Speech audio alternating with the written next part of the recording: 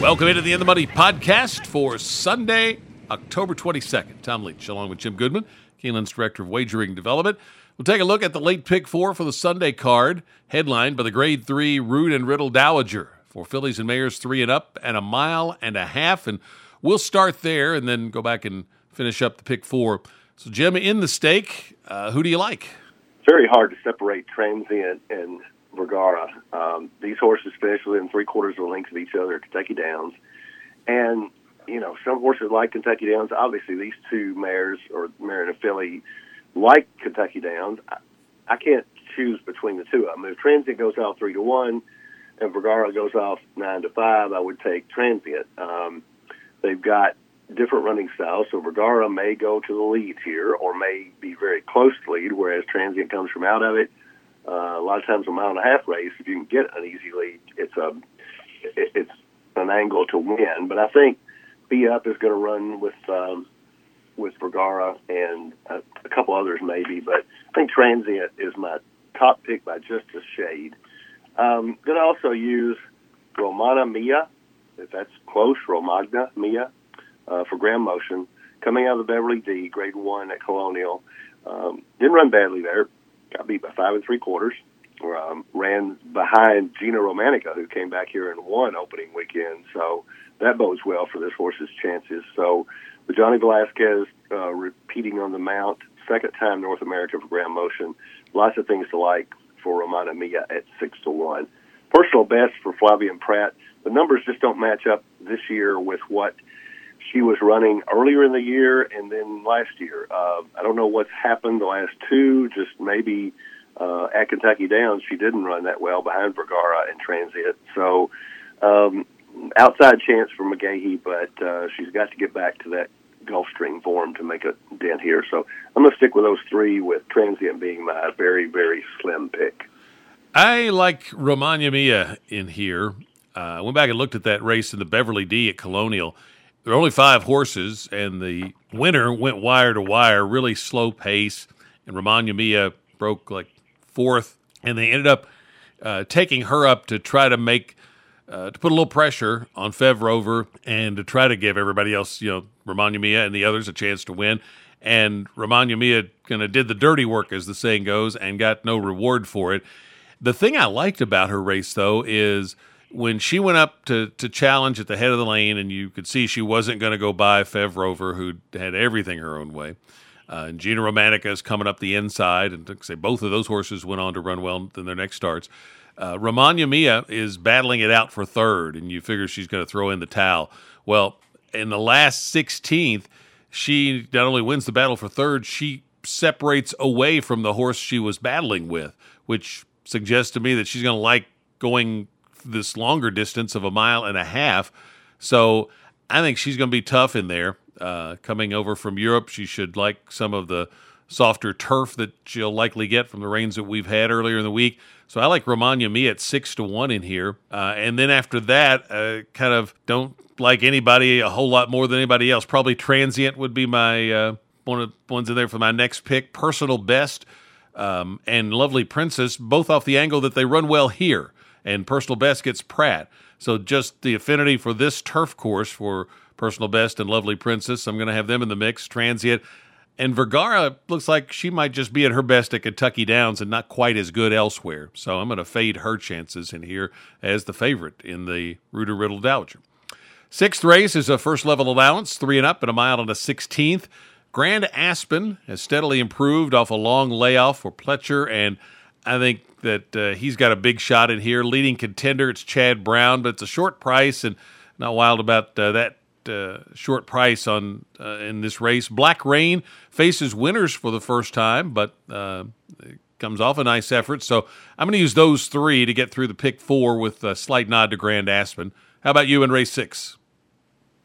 I'm only using 2, with leading contender being my top pick here. Out of Gun Runner.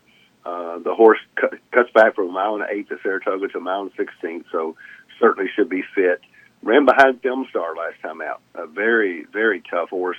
And Sakil came back and won out of that race as well.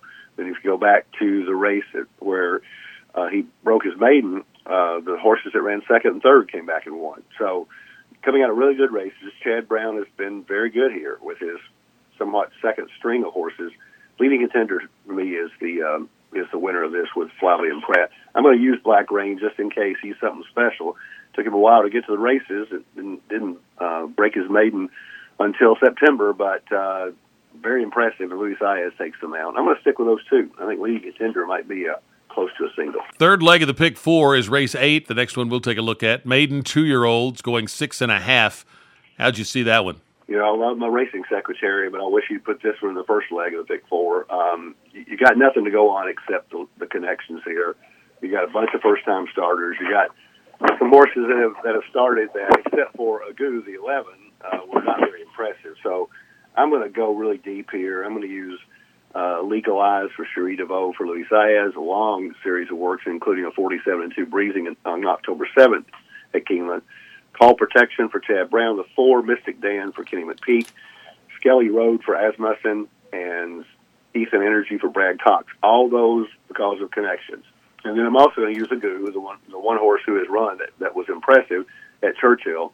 And then I'm going to use Phantom Speed for Michael Stidham and Rosario just because I respect those connections as well. This one is a crapshoot. You don't know until you see this board who's going to be the favorite. And I'm just going on connections here and going really, really deep. With these connections on these horses, I think a first-time starter is going to win this. So I took Ethan Energy on top for Brad Cox and Stone Street and horse by Uncle Mo. Skelly Road for Asmussen, Mystic Dan for McPeak, who doesn't win a lot first out, but this horse has been working so well. Legalize, the one you mentioned there at the top, and Call Protection, a Chad Brown firster with Gaffleone. So I'm just going to use those 5 all firsters to try to get through for me. 9th race is a first-level allowance on the turf, sprinting at 5.5, fillies and mares 3 and up. And All I Want Is You is where I landed for Correas and Chamino. And Jim, you and I both like that combo, especially on the turf. This horse 2 back was good in breaking her maiden. And then in her first try versus winners, I thought ran good. Was down on the inside, kind of trapped in a box. And then when they opened up and spread out a little bit in the stretch and she had some room to run, as she was gearing up, the stretch runners were already rolling by on the outside. She ran well here in the spring. And I think at a little bit of a price, All I Want Is You is very dangerous in here. The 5, Just a Care, ran well in a stake in April here and is working well for Rusty Arnold. Queen of the Mud, 84 buyer in her second start, but now facing winners for the first time, so that's a step up. And then the 1, Proud Mary, had a wide trip at 6.5 at Kentucky Downs. Might have been asking a little too much. That's really probably more like 7 furlongs at that track. So now she gets back to 5.5, and I think could run more like she did in the previous start. So I'm going to use those 4 in my pick 4 ticket with All I Want Is You on top. Who do you like? Stole my thunder again. I think that All I Want Is You should be the favorite in here. I think off that race, again, she's running against winners for the second time, and I agree that race at Churchill was very good. And first time against winners, she matched up her buyer from her maiden win from Colonial. Chamino and Correas are a potent combination here. So I'm going to take All I Want Is You on top. We use Queen of the Mud. That 84 buyer kind of jumps off the page at you. I'm going to use Get Twisted. Horse came out of a race at Churchill where she was stuck in the 10 hole at 5.5. Very impressive at 91 to 1. So nobody knew about this horse at all. The connections are not very well known. Jared Loveberry rode for Anna Navarrete, but Anna Navarrete is 30% training this year, 8 for 27. So you're not going to get 91 to 1 on her today, but you might get 6 to 8 to 1, and I think she's worth a try in here. The one I tossed just to keep it reasonable, Just a Care and Proud Mary. You make good cases for both of those, especially the Jonathan Thomas horse. If you wipe out that last race at Kentucky Downs, where she was 3 to 1, but she was way wide, that probably made her fit, and she's going to be ready for this 5.5 furlongs. So I could use Proud Mary as well, but I stuck with just those 3 to keep the ticket fairly inexpensive. So what's your ticket look like? $63, 4-7 with 3-6-9, with 1-2, 4-5, 6-7, 11, with 3-6-10. I have a $60 ticket, started with 247. Then I took 5-6, almost single Romagna Mia, but I'm going to throw personal best in there. I know Foreman been great of late, but it's Pratt on a horse that runs well here, so I'm going to use that one, 5 and 6. Then 2, 4, 5, 6, 7, and then 1, 3, 5, 6 on the backside for a $60 ticket on the late pick 4 on the Sunday card. Turf pick 3 on Sunday starts in race 5, so be aware of that $3 bet. It's had some nice payoffs this week. Best of luck with your wagers on the Sunday card, and we'll be back to take you through the final week of the fall meet when we reconvene for our next edition of the In the Money podcast for KeenelandSelect.com.